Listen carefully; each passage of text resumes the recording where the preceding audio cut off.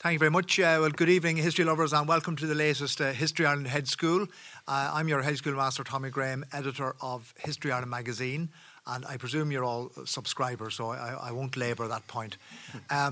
Now, we're here this evening as part of the Railway Heritage Festival, which has been taking place over the weekend. The last train to Bundoran, 60th anniversary. So 60 years ago on this day, the last train pulled out of Bundoran railway station. So how had this railway network developed? What was its contribution to the economy and society of the North West? Why was it closed? And what are the lessons for today? So we have assembled an expert panel. On my left here, Marc Geagan, who needs no introduction, author of Border Town Blues, amongst other publications. On my far right, Jonathan Bardon, amongst whose publications is A History of Ulster, one of many. And then beside me here, immediately to my right, Hugh Dougherty, freelance journalist, also author of The Bus Services of County Donegal Railways. Now, Hugh, maybe I go to you first, just to give us a picture of how the railway network developed, before we talk about its decline or whatever. But, how long was it in the making? Well, the very first railway in Ireland was built in 1835 from Dublin to what they called Kingstown in those days, but we would call Dunleary. And from there was a development of the Ulster Railway from Belfast down to Portadown, and eventually the East Coast joined up all the way from Dublin to Belfast by the 1880s. And then you had the lines which went west and north. And what you found was that in the 1866, when the railway reached Bundoran, that was the time that most places that were going to get a standard gauge, that is a heavy railway, were built. After that, the British government had a policy of killing nationalism by kindness, they thought. And Lord Balfour, who was the Secretary of State for Ireland, brought in the Light Railways Act of 1896, and that allowed railway lines to be built to more remote parts of Ireland. These were the famous narrow gauge railways. And of course, in Donegal, we had the County Donegal Railways, which ran from Ballyshannon to Donegal, to Killybegs, all the way out to Glenties and up to Strabane and Derry. And we had I think I'm allowed to say this, the London-Derry, or I would say Derry, and Lough Swilly Railway, which ran all the way out to Buttonport eventually. And by that time, you found that the network was pretty complete. So you could actually reach more or less anywhere in Ireland. Your station at Bundoran was the gateway to Derry, Belfast, Dublin, and even in 1957, you could walk into Bundoran railway station and buy a through ticket to anywhere in the British Isles, including the whole of Britain. We don't have that level of connectivity now. So you have development of the railways. They're all built by private enterprise, and eventually, of course, they get into financial trouble, as we'll see, and they have to be nationalised. But that gives you a very quick outline of how the Irish railway system was built. Now, Hugh, just go back then. Who were the main companies? I mean, what sort of lines did they... And how did they join up, or not join up, as the case may be? Well, the problem is that you have two sets of gauges, as we say, and the gauge is the width between the lines. The standard Irish railway gauge is 5 foot 3 inches, and it's 5 foot 3 inches because the very first railway, the Dublin and Kingston, was built to 4 feet 8.5, which is what you have in the British mainland and most of Europe. The Ulster Railway was built to 6 feet 2.5. Obviously, they weren't going to meet, so the British government put a gentleman called Colonel Passley, not Ian Paisley, but Colonel Passley, on the job. So he put the two gauges together and got an average and said, right, 5 feet 3. And that's why you cannot run railway vehicles from anywhere else in Europe into Ireland. We are unique in Ireland with a 5 foot 3 gauge. Then they built the narrow gauge railways, and they were 3 foot gauge. It's the same gauge in Australia, apparently, Hugh, is that right? 5 feet 3, yes. So you could transport a wagon all the way to Australia. And South America, because Irish engineers went to Australia and South America, and they built the 5 foot 3 gauge. However, some of you might even remember the old County Donegal narrow gauge railway. At Strabane, you had to get out the rail car and transfer across the Great Northern to go anywhere. And you had to transport all your goods. So it became very, very expensive to do that. So Donegal has always suffered from being a bit out in the limb on the railway system, and that, as you see today, we don't have any lines left at all. And I know we're going to discuss that in more detail.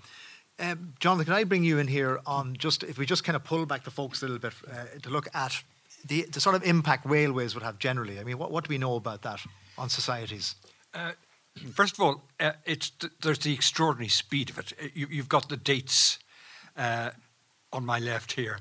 It came in so fast in the 1830s, 40s, 50s, 60s, and the result was that many local industries were destroyed very quickly. A lot of the locally produced woolen cloth, for example. The domestic linen industry in Ulster and indeed in Mayo was on its last legs anyway. It was killed off by the railway. The plus side was that you now could transport raw materials, as you saw with the Balik pottery, and fuel to quite remote places. So you have a huge linen factories springing up at places like Shrigley in County Down, Sion Mills, Guildford again in County Down, Bessbrook, and of course, as well as that, it assisted, it speeded up emigration, partly by reducing the cost quite enormously. Though we still have people who avoided going by rail. They walked all the way from Donegal to Belfast to go to Liverpool or to Glasgow, but they could. One of the last lines to be completed was to the Rosses in West Donegal, and was finished in 1905. And there's a wonderful account. It might be by Paddy the Cope. I'm not sure. Is that narrow gauge? That's narrow gauge. Yeah. And what you had were migrant workers. They weren't immigrants. They were in Scotland. They were known as tatty hookers because they'd go over to lift the potato harvest, and the railway, which took them to Derry, had to put on cattle wagons because the carriages couldn't accommodate all the boys and girls who were going to go across and the young men going across to lift these potatoes. And even there, I think the potato was not a crop that you could. It wasn't really a commercial crop until you had railways. The only way you could shift potatoes cheaply was by water until then. But and what happened was that the Scottish merchants bought up entire potato plantations, huge areas, and they say, right, we're buying the crop on spec, and we're going to Donegal. We have gaffers. We're going to raise men and girls, and we're going to get people to look after them, and we're going to put them up in bothies, and then when they made their money, they sewed gold sovereigns into the lining of their coats and came back to Glenties or wherever they were going. And then politically, think of that. I just think of various incidents. Think of Captain Boycott, the relief of Captain Boycott. What happened was that they decided that Captain Boycott, having written to the Times newspaper saying that nobody would work for him, they raised 25 labourers in Cavan and 25 in Monaghan and gave each man a revolver, and they put them on a special train, but the train then only went as far as Crossmolina. And not a single jaunting car would carry any of these people. So they had to walk all the way from the station at Crossmolina to Lochmask House, where they were put up, and where Captain Boycott rather meanly charged them tuppence a stone for their potatoes. Again, think of the Castle Dawson incident of 1912, which helped to precipitate the expulsion of Catholics from the shipyards. A Sunday school outing from North Belfast goes to Castle Dawson by train. It's all paid for by the parishioners and so on. But meanwhile, the nationalists of the Ancient Order of Hibernians, they're having a big shindig in somewhere like Omagh. But they go by train as well. And in spite of the fact that the priest said, we really don't want you to sell whiskey at this event, a lot of whiskey was consumed. So what you get are all these AOH men coming back into Castle Dawson, and they're meeting up with these children who are about to get back onto the train. And these children are carrying Union Jacks and they've got biblical text and all this. So a fierce sectarian battle occurred. The children were hiding under bushes and all that. They had to be rounded up. And when news of that travelled to the Belfast shipyards, the Catholics were driven out, and you get the most ferocious, appalling violence occurring thereafter. I'll just give you 2 examples. So that's if somebody got their train timetables wrong there. Right. Can I go to you, Mark, now, just looking at Bundoran, because as the documentary said, really the railway made Bundoran. Completely. It was a game changer for the town. It arrived in 1866, and by 1900 it was the most rapidly expanding town in Ulster. And as Barra quite rightly said, it was 2 towns. It was basically the East End, West End, which is the West End here was predominantly Protestant, and the with the big houses, and then you had the East End, which is predominantly Catholic. So you had this area in between, which this is Drummochrin, and basically the railway arrived there, and it kind of the 2 towns, hamlets, or if you will, they fused together and became Bundoran. So it was, Bundoran exploded with the railway, and you could argue that it kind of a part of it died with the railway once it went, because there's a report in the Shannon that where they were saying that basically 40,000 visitors coming on a Sunday, you know what I mean, which is I don't know if we've seen those numbers since, but No, tell me this. Maybe John, you can come in this as well, and Hugh, is this whole the relationship between rail and tourism? Because by the middle of the 19th century, tourism as a phenomenon has taken off. Yeah. And Bundoran would have been ahead of the game. Very much so, yeah. Well, there was a travel writer in the mid-19th century, about 1858, and he said Bundoran is beginning to exhibit a few Brightonian symptoms, and you can see that in the architecture on the seafront. And the other thing as well is that Bundoran, the GNR had Warren Point as well, and there's a reason why The Butcher Boy, which was set in Bundoran partially, was filmed in Warren Point. That was because Warren Point had a bit more of that Georgian architecture going on, So the 2 towns were very similar. But yeah, the tourism, and to this day, tourism is the lifeblood of this town. People they work hard during the summer and then hibernate, during the winter. Yes, my father used to come to Bundoran before the First World War as a little boy with the family. So that was, it could all be done by rail. And other towns that developed, for example, Greystones, south of Dublin, south of Bray, it's in County Wicklow. It suddenly became a flourishing place because of tourism, because the trains could take you there. And places quite close, like Bangor, for example, is not all that far away from Belfast. But to many Belfast people, and to people from Glasgow, this is a great place to go. Warren Point was, you've mentioned already. Certainly, yes, tourism did wonders for certain, particularly seaside towns. And this is before the invention of neoprene and surf wetsuits. But would you say though? That tourism couldn't have developed without the railways. And otherwise, chicken or egg, which came first, tourism or the railways? Are they intertwined?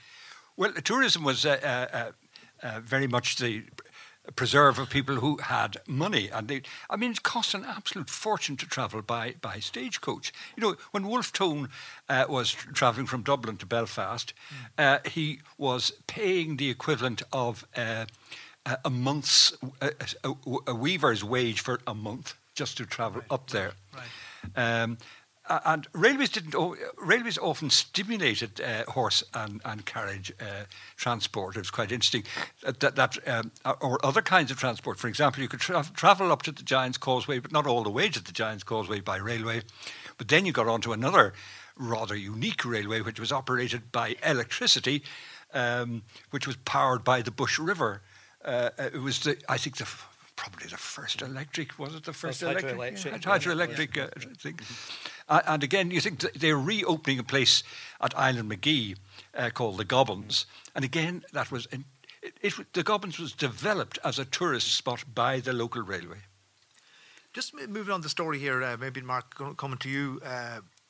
looking at the War of Independence, like what was happening in this neighbourhood? Yeah, well, there was quite an active group of volunteers in the area, and now because you had such a large garrison out at Finner, they didn't launch any major actions, so to speak. But what they did, they actually targeted the railway quite a few times, and what they would do is remove like engine blocks and dump them in the river down the way. So that stopped the troop movement and stuff like that. And actually, I have a thing here from what was it? A local railway worker named Carty. He received the following instructions from the government of the Irish Republic. You are hereby notified that after this date you are forbidden to drive any train or assist in any way the transport of armed forces of the British government by order Ministry of War. And in conjunction with this, then Thomas McShee, he broke into the railway station, destroyed some of the engines along with some other volunteers, and it was shut as a consequence. So that was just like one example of what was happening. Yeah. So Hugh, do you want to come in on that on the War of Independence? I mean, was it part of the IRA strategy, like to basically sabotage it? Very, very much so. And some people in the IRA did see that the railways had been put in not to help Ireland, but in fact to move the forces of the British Empire about and oppress Ireland. When Lord Balfour built the railway, for example, all the way out to Burtonport, the local IRA spent a lot of time for the next 20 years trying to get rid of it. And I think that the railways became strategic even in the 1950s. When I travelled here 60 years ago as a wee boy of 6, in June 1957, all the stations all the way from Evanstown were sandbagged because of the 1950s IRA campaign. So the railways were seen as a way of moving troops about, and they were seen very much by the volunteers as an instrument of oppression which should be taken out. And it is true that many, many Irish railwaymen were very bravely refused to drive trains in what was called the 1921 munition strike. And some of them were actually executed by the British for obeying the orders of the volunteers. Actually, Hugh, I just put up a map there, right? This is the network in 25. Could you talk us through this? Just, I mean, like I see, like Strabane is the middle of it there. Yeah. Maybe just talk us from there and just where goes what or whatever. Yeah, Strabane was on what railwaymen called the Derry Road, and the Derry Road ran from Portadown all the way up to Derry, through Dungannon, into Omagh, and all the way up through part of Donegal, through Portal and St Johnson, and into Derry. And it crossed the border doing that. To the left of that, you've got the County Donegal and Lough Swilly Railways. And if you look between Strabane and Letterkenny, that was the last narrow gauge line built in Donegal in 1906, and it was built to link the two towns and to cut out Derry, if you like. The most northerly part on the Donegal railway network was Carndonna, which was built again by Lord Balfour as a British line to try to get things going in Inishowen, and it only lasted 35 years. Narrow gauge, all 3-foot gauge. Everything west of Strabane, 3-foot gauge, apart from the line between Strabane and Derry on the west bank of the Foyle. So Donegal was always unique in that it was connected to the main system by a narrow gauge system, and you had to transfer onto the narrow gauge, and you had to move your goods and so on.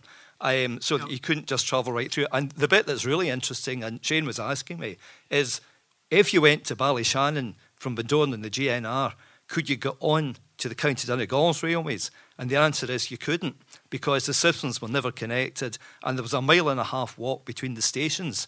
And we know that excursion trains from Belfast used to bring people on the County Donegal Railway. They transferred onto all the way down to Ballyshannon Station, the County Donegal, and they were met by a GNR porter who marched them in a crocodile on a health march through Ballyshannon and to the Ballyshannon Station so they could get to Bundoran for the day. That's how disconnected it was. Okay, let's go through that again, right? So you could get the train from Bundoran to Ballyshannon, and that station was the back of my house when I lived there.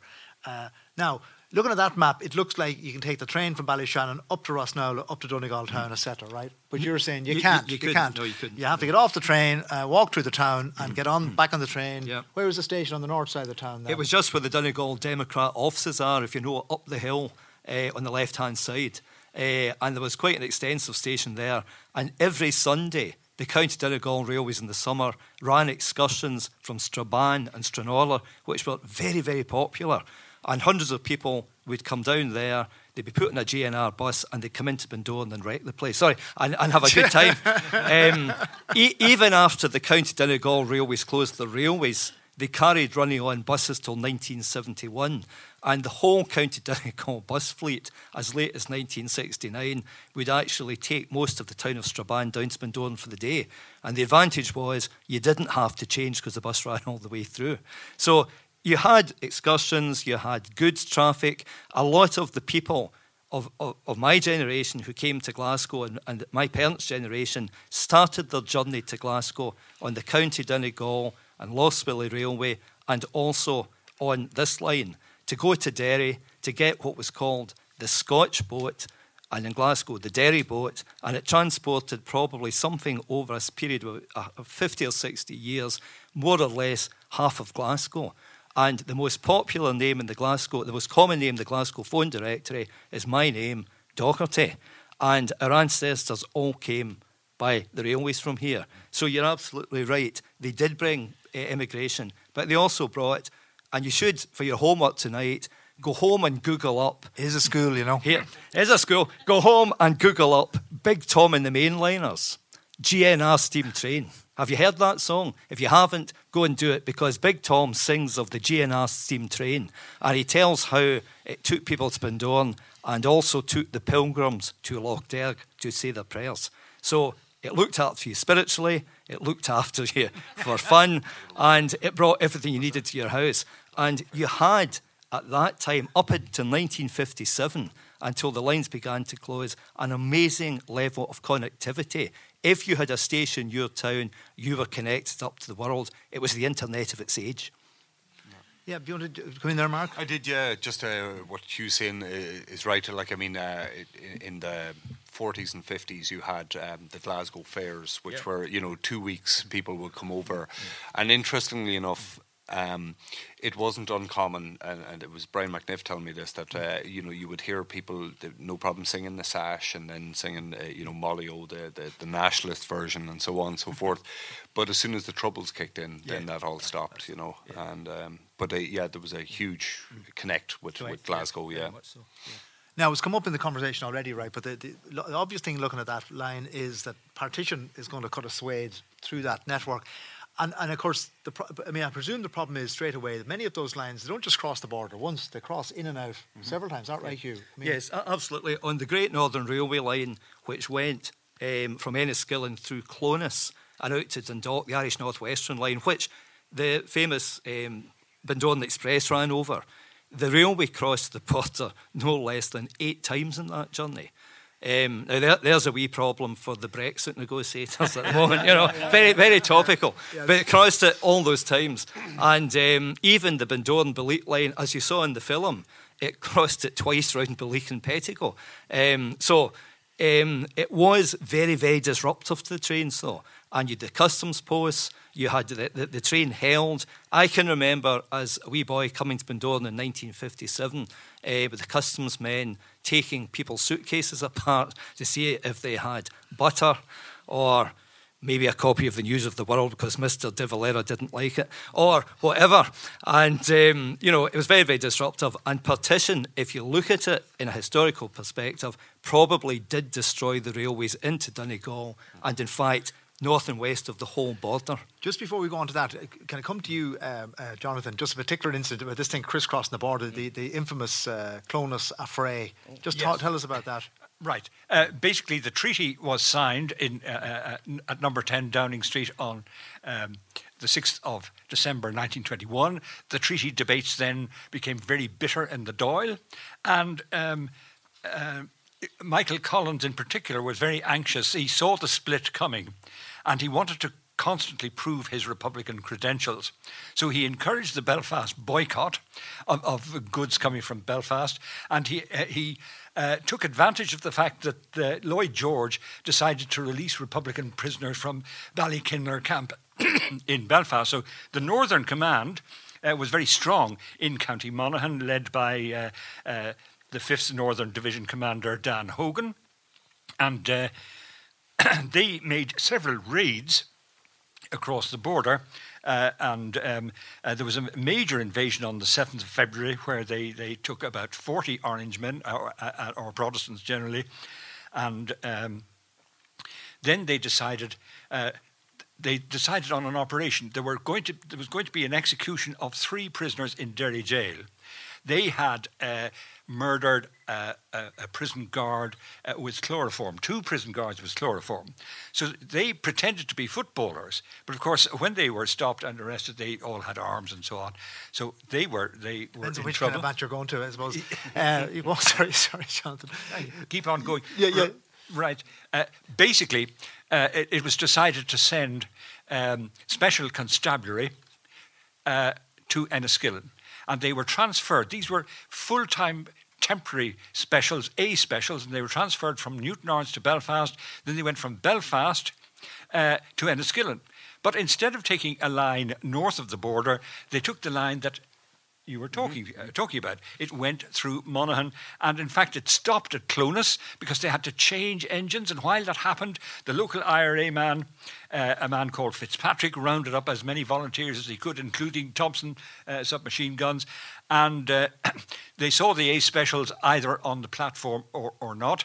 And Fitzpatrick went up to one of the specials and said, "Surrender." And he was shot through the head and killed.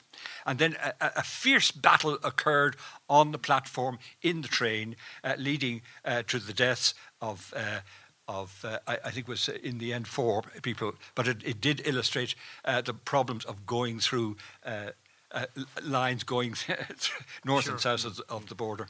I did. The two of the prisoners that were in Derry jail were actually Bundoran men, Thomas McShee and Patrick Johnson. Thomas McShee, he went on, I think he's the only Bundoran man to serve as a senator as well, but he was very active in the local IRA volunteers. So I spoke to a man who was there. He was a boy, actually. His father was the RIC sergeant, and he had previously arrested Fitzpatrick. And Fitzpatrick said, "Thank you for saving my life" on a particular occasion, but he was shot dead on that occasion. And little Patrick Shea, son of the RIC sergeant, he wrote his memoirs later. He wrote, "As soon as the train stopped, Commandant Fitzpatrick, who was in charge of the army contingent, walked, revolver in hand, to the compartment in which the specials were. He called on them to surrender and come out and was immediately shot dead. Hell was then let loose. Bullets poured into the carriage containing the specials. Passengers cried out in terror, jumped from the train and ran in all directions. It was all over in a few minutes. In the shattered carriage, the sergeant and 3 of the constables lay dead." The RIC sergeant, Patrick Shea, he actually got a van and took the wounded north of the border. And Patrick Shea, his son, who wrote that and witnessed it, he became the most senior Catholic in the Northern Ireland Civil Service and wrote his memoir, Voices and the Sound of Drums.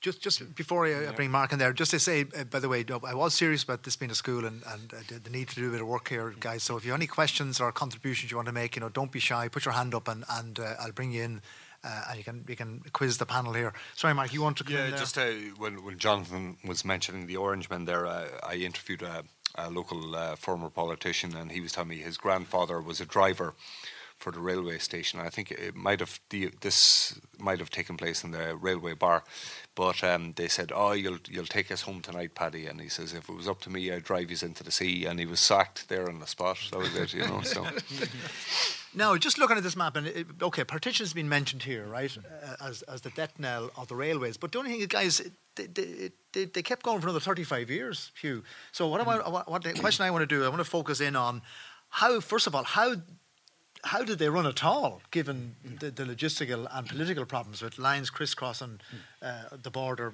in and out several times? And was it a foregone conclusion that they were going to disappear? This is the point. I don't think it was a foregone conclusion. They were very resourceful. For example, the County Donegal Railways brought in diesel rail cars which stopped anywhere to pick you up. And they had the very first diesel rail car in the whole of Europe, running in 1931. Now, what do you mean by a diesel rail car? Right. Explain. A diesel rail car is like a bus and rails, basically, and that's how they started. They bought a couple of old buses. They were altered up at Strabane, O'Doherty, the coach builders, who's still there, and they basically had a bus-like engine, the doors at the front and the sides, and you paid the driver when you got on. Long before we had that in the buses. The driver no steering wheel, though. No, you didn't. Well, you don't have to. You don't have to steer a train. The beautiful thing is it steers itself. It had a clutch and gearbox, and you can see one running today on the Fintown Railway. There's one running up there in the summer. The rail car up there. I travelled on the County Donegal rail car from Ballyshannon to Rosnowla in 1959 as a wee boy of 9. And they were absolutely amazing pieces of apparatus. So they were resourceful. They also combined services with the buses. And many of you will remember the Great Northern Railway of Ireland buses that ran here. They integrated with the trains. They didn't compete with them. And also they had containers that you could lift off a wagon and put in a lorry and deliver directly. But road lorries and cars did begin to appear by the 1930s, and the railways had to work very hard. The thing that really bailed them out was World War II. Because of petrol rationing in the Republic, and other fuel rationing, the railways came into their own and were very, very busy. The problem is they weren't invested in, and after the war they were pretty well exhausted. So I know you don't want to go into that bit, but basically they kept going because they linked the country. They brought a lot of there's a lot of good social points, and I think as a community we need to stop looking at railways just as money-making businesses. They have a social role to play in connecting people and doing that efficiently, and also today environmentally. And I think that's something in 1957 nobody thought that way, and a lot of people did think they were old-fashioned. So not old-fashioned at all, but they needed to adapt to the circumstances. Can I come back to that, Hugh, later? But I want to bring Jonathan in first. Just again, I want to I want to postpone this idea that the closure is inevitable and look at the period when they seemed that they actually worked, right? What's the political background to this? Because you're talking about companies operating across 2 jurisdictions. Obviously, there's certain legal issues, political issues. So how did it work in the period before the Second World War, say? I think the unionist governments were very curled-lipped about having any services that went anywhere near the border, and therefore they tended to regard railways as being a bit old-fashioned, and roads and buses and cars they were the future, and. You get a local illustration of that. You saw a rather good coverage there of the Battle of the Belleek-Pettigo Triangle in 1922. And this proved that going by road between Belleek and Kesh or whatever it was meant that you had to go through some Southern Irish territory, going by Pettigo. So that Bow Island Road was built on the orders of the unionist government, heavily subsidised, to avoid anybody having to go into the Irish Free State. But what sort of cooperation was there behind the scenes, though, between the two governments? I mean, there must have been, or even local councils. You do get quiet cooperation on things like electricity, sharing electricity. You get very good. You've had a Hedge School on this before. Good cooperation on the building of the hydroelectric dam at Ballyshannon, and at the same time, we were being told earlier about cooperation over the saving of the Great Northern Line, the line between Dublin and Belfast. Really, you're the expert on this. I think you should speak about it. You can come in on that now. Just we're up to the 50s here now, right? Because remember, the background to this is you got this megaphone diplomacy of the Anti-Partition League, etc., right? On one hand, you got this substantial cooperation with the Earn Scheme happening, in contradiction to that, right? We now know. And Sean Manass was important in that, I think. And then, so what's happened with the railways? Well, maybe just come back on a point that was made there. there. In 1933, all the railwaymen in Ireland went on strike. The companies couldn't really afford to give them a pay rise, so they went on strike. And in Northern Ireland, it was a 100% strike, and it nearly brought down the Northern Ireland government. Now, that's 11 years after partition. And the mentality of the unionist politicians was, this is never going to happen again. And it's generally felt that from that day onwards, they wanted to get rid of the railways in Northern Ireland, and by inference, here as well. Basically, by the 50s, they are forced to cooperate, because in 1953, the company here, the Great Northern Railway of Ireland, went completely bankrupt. And they said to both governments, we will close next week. So this concentrated minds in Stormont and Dublin enormously, and they bought out the company shareholders, and they formed what was called the Great Northern Railway Board. The Great Northern Railway Board ran the railway. And basically, however, the Northern government said to the South at that point, we will not continue this beyond 1958. And while we're at it, in 1956, we will close every line that crosses the border. And the fate of the Bundoran line and all the lines to Clones was sealed at that point. Now, do you want me to go on to mention that? No? Do you want to say this? You want to just go to the map there? That's the map. This is a time map. Let's go back to 1925 here. That's basically the network at its height. That's the network at its height, yeah. And you see that in the border area and round here, there's plenty of railways to Clones, to Carrickmacross, from Dundalk, west and north, Donegal, the Sligo, Leitrim and northern counties. By 1940, it's all there still. Yeah. And just go ahead, and by 1945, you're beginning to see some branch lines closing.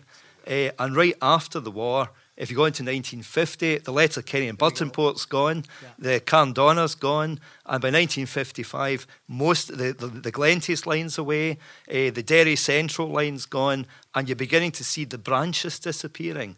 And if you take it on just a bit further, by 1960, there's the massive gap in the north and west. The bit of the Donegal Railway was still there, so you can still go from Ballyshannon up to Ballantrae.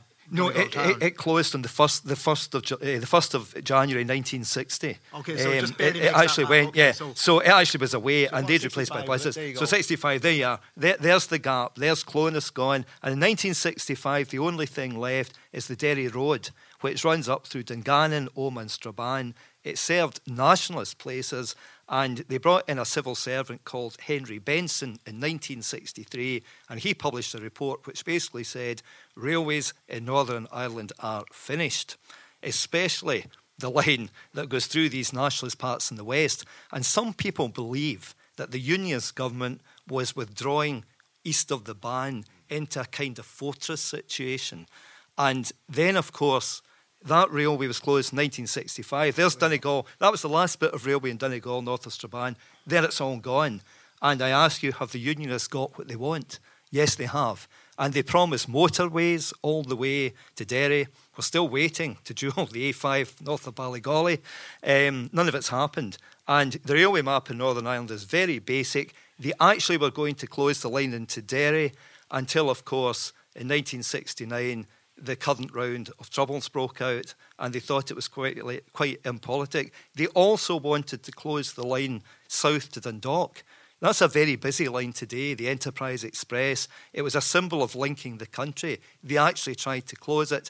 And Chorus Yomper CIE said, that's fine, we'll run it all the way to Belfast. But they couldn't actually stomach that. It was politically problematical. And we've still got two railway jurisdictions. We've got Northern Ireland Railways and we've got Éire Roderne. We should have one simple railway operator, and that would certainly help things. Jonathan, would you go along with that? I mean, in terms of do you think the Stormont government should bear the odium for had a policy that was anti-rail or anti-west of the Bann? Well, I'd say it's definitely anti-rail. That Benson was even more draconian than his English equivalent, who's Beeching. Yeah.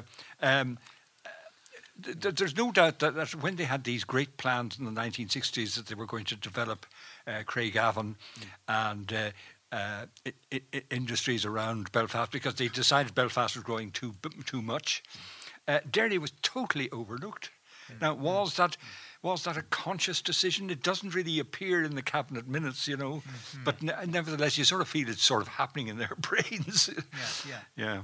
But I mean, that's still been debated over anyway by historians. Yeah. I probably wouldn't go as far as you, but it's we don't want too much agreement on Hedge School panels. Well, you see, this man lives in Belfast, so. Thanks. It's a pleasure to see you back again, How are you? Tommy. It's a coincidence, but the first of my ancestors that came up from County Clare to Fermanagh came as a head schoolmaster.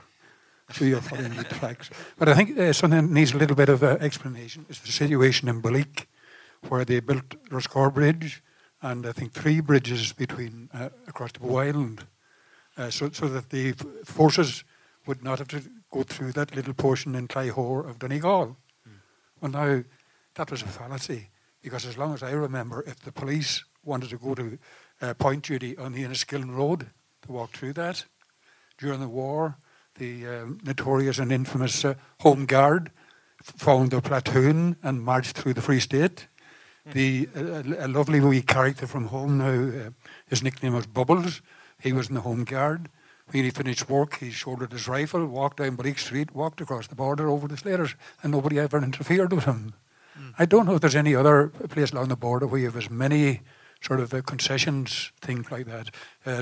People coming from the west of Ireland to Lough Derg, they were permitted to go from Balleek to Pettigo, but shouldn't stop.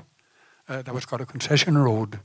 And then you weren't supposed to stop the little portion from the pottery and Balleek over to the Enniskillen Road. So the idea like that there was any thing to accommodate the British Armed Forces was a fallacy. In practice, it's completely different altogether. So it's quite amusing that. And just while you have the mic there, will you tell us the story of Packy the Ghost, the smuggling story? Is it what was it? Some character. It's in your book, Joe. In one of the books. Yeah. Ghost Duffy. Yes. Yeah. Well, he lived between Garrison and Belcoo, and he was a fairly professional smuggler. But one night he was caught by the police, and whatever cattle he had was seized. So what did Duffy do? He got on his bicycle and he cycled over the mountain to Enniskillen, which would have taken him maybe an hour and a half. He booked into a lodging house there and spent the night there.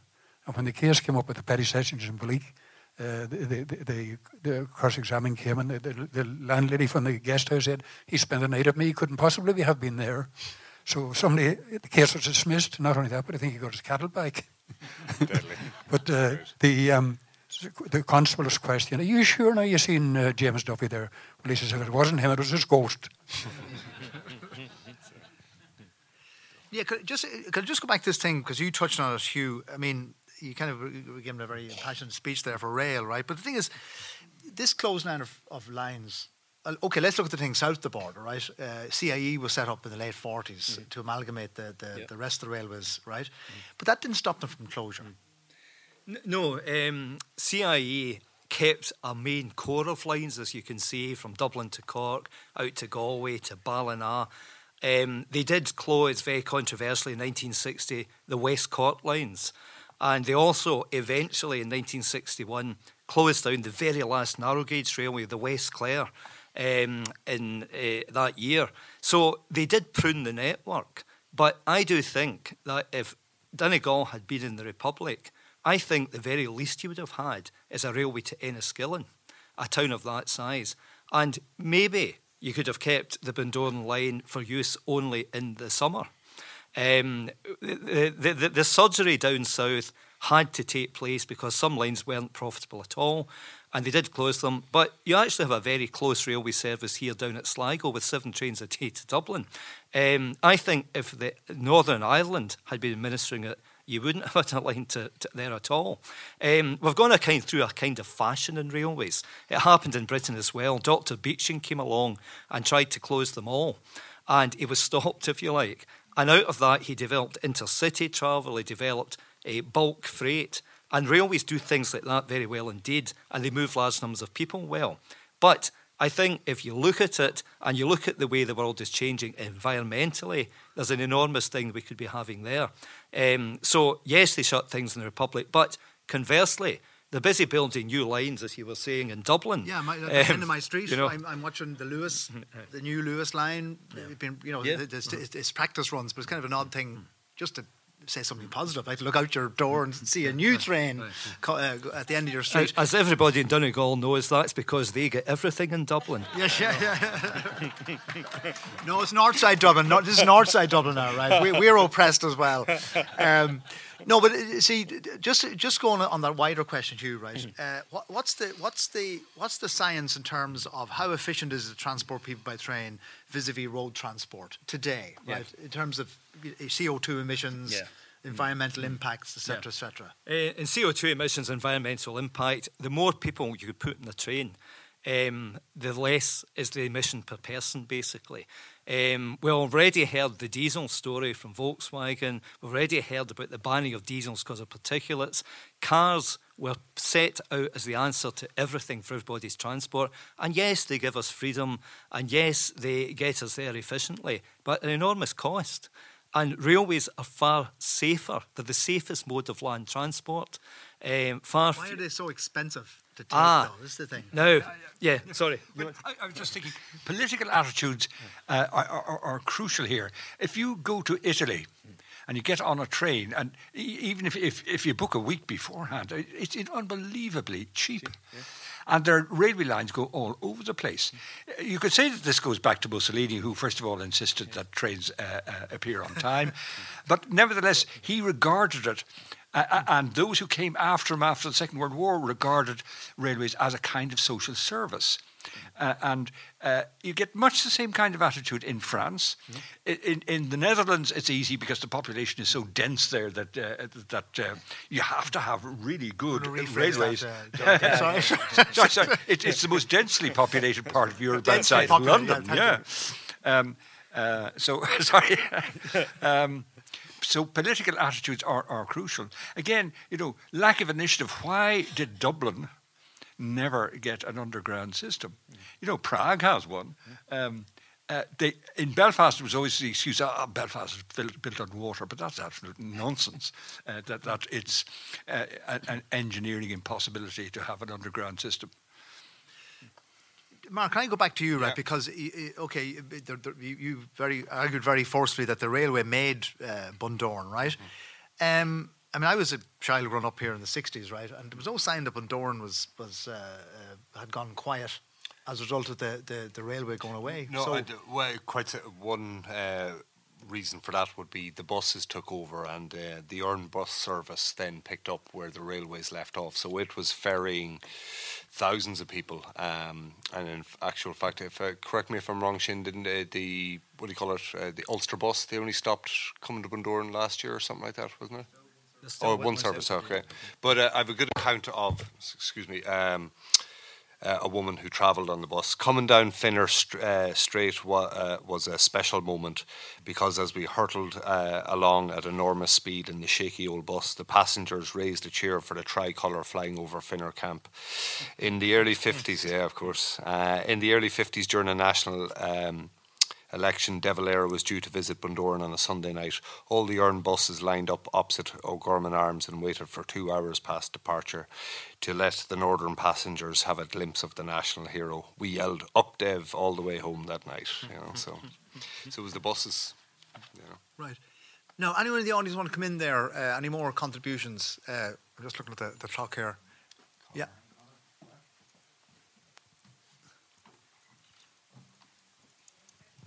Thank you. It was just a throwaway remark, I think, by Jonathan there. We said the coming of the railways destroyed the linen industry. The reason I'm asking this domestic linen industry, not the linen industry. Sorry?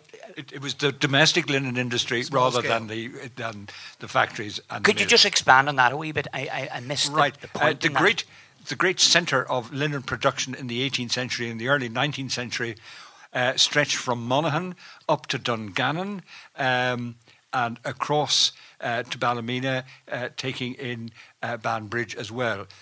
It's the densest populated area of Ireland, of rural Ireland. And there you've thousands of cottages producing yarn and cloth on hand looms, on spinning wheels. But then once you start making cotton by machinery, which began in Manchester and was transferred to Belfast as well in the early 1800s, that threatens linen. And then the difficulties of spinning flax by steam or by water were overcome by about 1830. And then this coincides with the introduction of railways. And so very quickly, that population of mid-Ulster became impoverished because they couldn't sell their linen or their labour at any kind of reasonable price. But the upside of it was that places like Upperlands and Guildford and Sion Mills, they were able to use the railways to bring in coal, to bring in Russian flax, and to manufacture linen in the modern way. So it's a double-edged sword, I suppose, really, the rail. How many people are there in the audience who would admit having travelled on the train in these parts? Just curious. That's a fair few. I didn't know you were that old, Jerry. A fair few child prodigies. How many people ever got a smut in their eye, or even know what a smut in your eye is? Yeah. You got a smut in your eye? Yeah. Yes.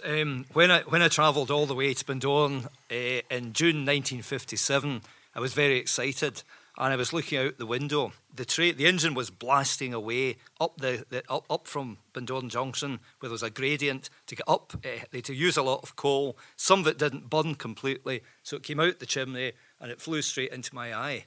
And I got a row from my mother, of course, and then my mother attacked me. It was very embarrassing by licking a hanky and trying to rub it out. Oh, not the dab in the hand. Jesus. Yeah, exactly. Oh, heavens, I had a very deprived childhood. And basically, it happened all the time on steam railways. They were quite dirty inside. But if you go to the continent, if you go to the expense of Lewis or the Dart down Dublin, they're electric. And there's the answer. Clean, efficient, quiet. And could we not have a nice electrified railway bringing the people from Glasgow again into Bundoran, so they could give the guards a hard time for 2 weeks like they used to? It's just a thought. But that's a smut in the eye. It's a smutty story. Hugh might be able to confirm this for me, but the introduction of the 24-hour clock was because there was a man he missed his train in Bundoran, and the train was due to leave at 9 o'clock or whatever. But so then when he missed it, do you know any more about that? Yeah, 24-hour clocks were actually brought in on the continent many years before here, and it is said that the difference between AM and PM here and double summertime, they wanted to sort that. And the other thing that's quite interesting about Bundoran is that some of you who are old enough will remember in 1966, it was the 50th anniversary of the Rising. And CIE, who were then running the buses, decided they'd put all the destinations in Irish. And for a whole week, nobody knew where the buses were going in Ireland, not even the crews. And uniquely in Donegal, they actually kept English destinations. And even today, I saw the Sligo Derry bus coming up with a bilingual destination. There you are. But you're quite right about the clock. Yeah. We've made a bit of railway history here, and that's a good example. And by the way, Ireland was half an hour behind the rest of the United Kingdom until 1916, when that half hour was done away with. Yeah, that's right. Hello. My name's Joe Doherty here, Bundoran. And it was my uncle. My uncle used to take bicycles. He used to sell bicycles. He had a bicycle shop in Bundoran, and he used to bring them to Bundoran, or from Bundoran to Ballyshannon on the train. And you mentioned the tricolour there, Mark. Yep. He was the first man into Finner camp. Him and a boy called Murphy. I think he was a barber here. They were the first two men to put the tricolour up in Finner camp when the Brits left it. They were the first two men. And a lot of also about a thing there about Peter Head in Glasgow. Poppy Johnston was a cousin of my father's, and it was it was my uncle Patrick that him and a few of them, they got he was sentenced to death, I think, in Peterhead. I think him and McShay. Yeah, I'm not sure. Yeah. It was the breakout of Derry Jail, but it failed. Mm-hmm. And it was my uncle Patrick that arrested a few people around here, unionists and that, and got them. I think it was 5 years, down to 5 years. I think they got out then because of the peace thing. I'm not sure. Mark would know that probably. Yeah. Thank you. Sure, so. Any of the people who are actually on the trains here, just curious if have you any stories about where you were going or what kind of journeys you took. We'd be interested to hear any stories on that. Okay, while you're composing your thoughts on that, Mark, I was just struck with some discussion I had with you before this about the parallels with the current Brexit situation, right, of borders, because it seems this is like a Groundhog Day. This thing goes round and round, right? And just when we think we've come up with some sort of solution, like the last few years where the border has essentially disappeared, it is now hoving into view yet again. Oh, is it ever? This is where I get a little bit exercised because, I work in Derry, so I cross the border and, if the idea that I'd have to produce my passport going to work on the island is absolutely ridiculous. But what really pisses me off, and sorry to use this language, but the idea that some toff over in England who's for giggles puts his manhood in a pig's mouth, he gets to decide the fate of thousands of people who live along the border. I mean, 40% of our students in Derry come from the Republic. Brexit is just an unmitigated disaster. It is just, I can't see any benefit in any way unless you're Nigel Farage, and... I'll have to edit myself here because John, the other comes down. No, but there are uncanny parallels here, right? I mean, we talked about the partition, what it did to the rail network. Yes, I mean, it first of all it created lawlessness along much of the border, which Mark has written about, on a truly massive scale, and the troubles that. Erupted in 1969 also recreated that, and you get much of South Armagh all along there, and the northern part of Leinster as well, becoming a massive smuggling and diesel altering area. Still is. Yes, and what will happen? I thought I would write a letter to the Times newspaper. I said, I live in Belfast, but I have a little house on the Moy Road, and I have a boat at Lareen, which is in County Leitrim. I have a 19-foot boat. I have a 5-horsepower engine, but I also have an electric engine. So I could take migrants along the lake, and then you see when the border actually goes through Loch Melvin. When you get to the border, you transfer from your outboard to electric, and then make your way to Garrison, which is not noted for being the most enthusiastic about Brexit, and there's going to be no problems. The only trouble would be that if I started that business, it would quickly be taken over by quasi-paramilitaries. Just the efficiency of the railway was illustrated to me. I was in Ballinrobe and was in a fish shop, and the man said, my father, he used to send a card to London on Wednesday night, and the fish would arrive from Billingsgate on very early on Friday morning for people buying fish. And of course, my response was, well, why weren't you buying fish from Killybegs? Why were you buying it from London? But there was that extraordinary, I mean, in a way, the extraordinary speed of communications that railways brought. One thing, we haven't touched on it yet, but the smuggling, and which was a huge part of, this area as well. Apparently, it wasn't uncommon for a woman to come down to Bundoran single and go back the next day 9 months pregnant. So this was a common occurrence, and this is where the real crack starts. And I guarantee there's plenty of people here with plenty of stories about that.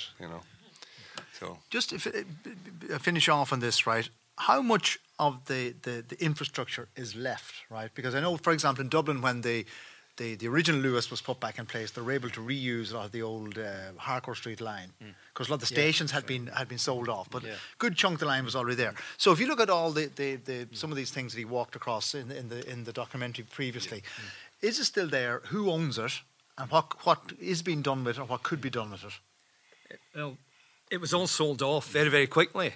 The Northern Ireland government sold it off, it was said, so it could never be reopened. But you find the stations at Pettigo there, Ballyshanon's there, Irvinstown's there, Castle Caldwell, and most of the bridges would need to be replaced, but that's not impossible, because in Scotland 2 years ago, they reopened the Borders Railway, which was closed in 1969. And they simply bulldozed anything that was in the way, they rebuilt it, and that is one of the most successfully reopened railways in Europe. So if there's a will, there's a way. But are you saying then that a lot of the lines, right, that have been sold off into private hands, have they disappeared? I mean, is the actual physical infrastructure still there? You will find large parts of it. Some farmers have ploughed it into the field. For example, I came through Castle Caldwell coming down here, and there's a bridge just sitting by itself with no track on the other side. But other parts of the line you can walk, as Barra did, for quite a bit along. And you find some viaducts are still there. You find a lot of the station infrastructure. So there's a lot to go out and see and relive the past that way. They haven't disappeared into the landscape entirely, and it's worth doing, having a look at them. You know, as you go through Barnasmore Gap, I would have loved to have taken that rail journey because it looks absolutely stunning. You know, there aren't that many vestiges of the railway station here in Bundoran, but the what do you call it? The bypass actually follows the old railway line. So.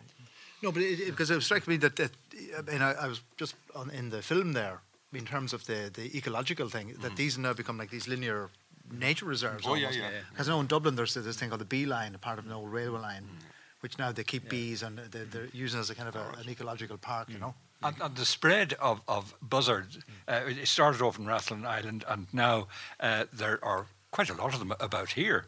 But they've actually used motorway margins mostly for travelling. Okay, guys, I'm just like, anyone else want to come in here? Yeah, just get the mic here. Just 2 points. I'm looking at the map of the railway system, and it's a bit ironic that it was called the Permanent Way. The railway tracks were called the Permanent Way, but they were anything but permanent. You mentioned earlier as well about the suspicion that the British built the railway to suit their military purposes. But it was also suspected, I suppose, that the IRA in their time tried to use the railway for their purposes. And I'm thinking about my own grandfather, who was a guard on the train in Enniskillen. And it was suspected that he was bringing information between the different stations to what they call the felons. And they raided his home and they found a copy up in Publicht. And on the back of that, then, he was arrested and was interned for 2 years in Larne Harbour, in the workhouse there.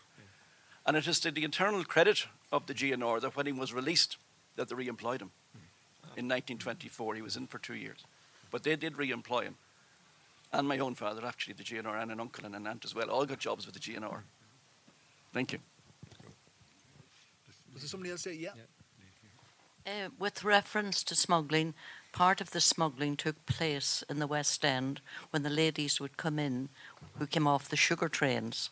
We had a grocery shop in the West End, and they would come in to buy what they couldn't get in the north because of the war. When they would have bought their butter and sugar and tea and things, everything else, and tobacco, they would go down the back of the shop. And the back of the shop was used for undertaking, where my uncle kept all the coffins. So they all went down the back, and they had big petticoats with pockets lined in them, and they'd stuff the stuff down into this. Now, you always knew when the new ladies arrived, because when they'd see these coffins, they'd start to squeal. And my uncle would say, "Oh, that's a new lot, they'll be back next week." Very good. Yeah, just behind you there. And in the front. Yeah. Just a question. I think maybe Hugh mentioned it about the the safety aspect of railways. And Barra's documentary, it mentioned the Armagh disaster. In the northwest, was it generally a good safety record, or? Safety was very good here. The County Donegal Railways did have one dreadful head-on smash in 1949 when the train from Ballyshannon, a rail car, very light vehicle, ran into a steam train. And there were 3 people killed, the driver and 2 ladies, and several people very badly injured. And the reason why that happened was they become very slack in working the single line, and they hadn't followed procedures. But over and above that, there was a train in 1925 on the Lough Swilly Railway going to Creeshlaw and right out to the Rosses, which was blown right off the Owen Carroll Viaduct. And you can still see the remains of the Owen Carroll Viaduct, the piers of it. It was blown right off it. But over and above that, they were pretty safe. And the Great Northern Railway of Ireland, in particular on this line, had a wonderful reputation. So I think if they brought it back, you'd still be quite safe to go on a trip.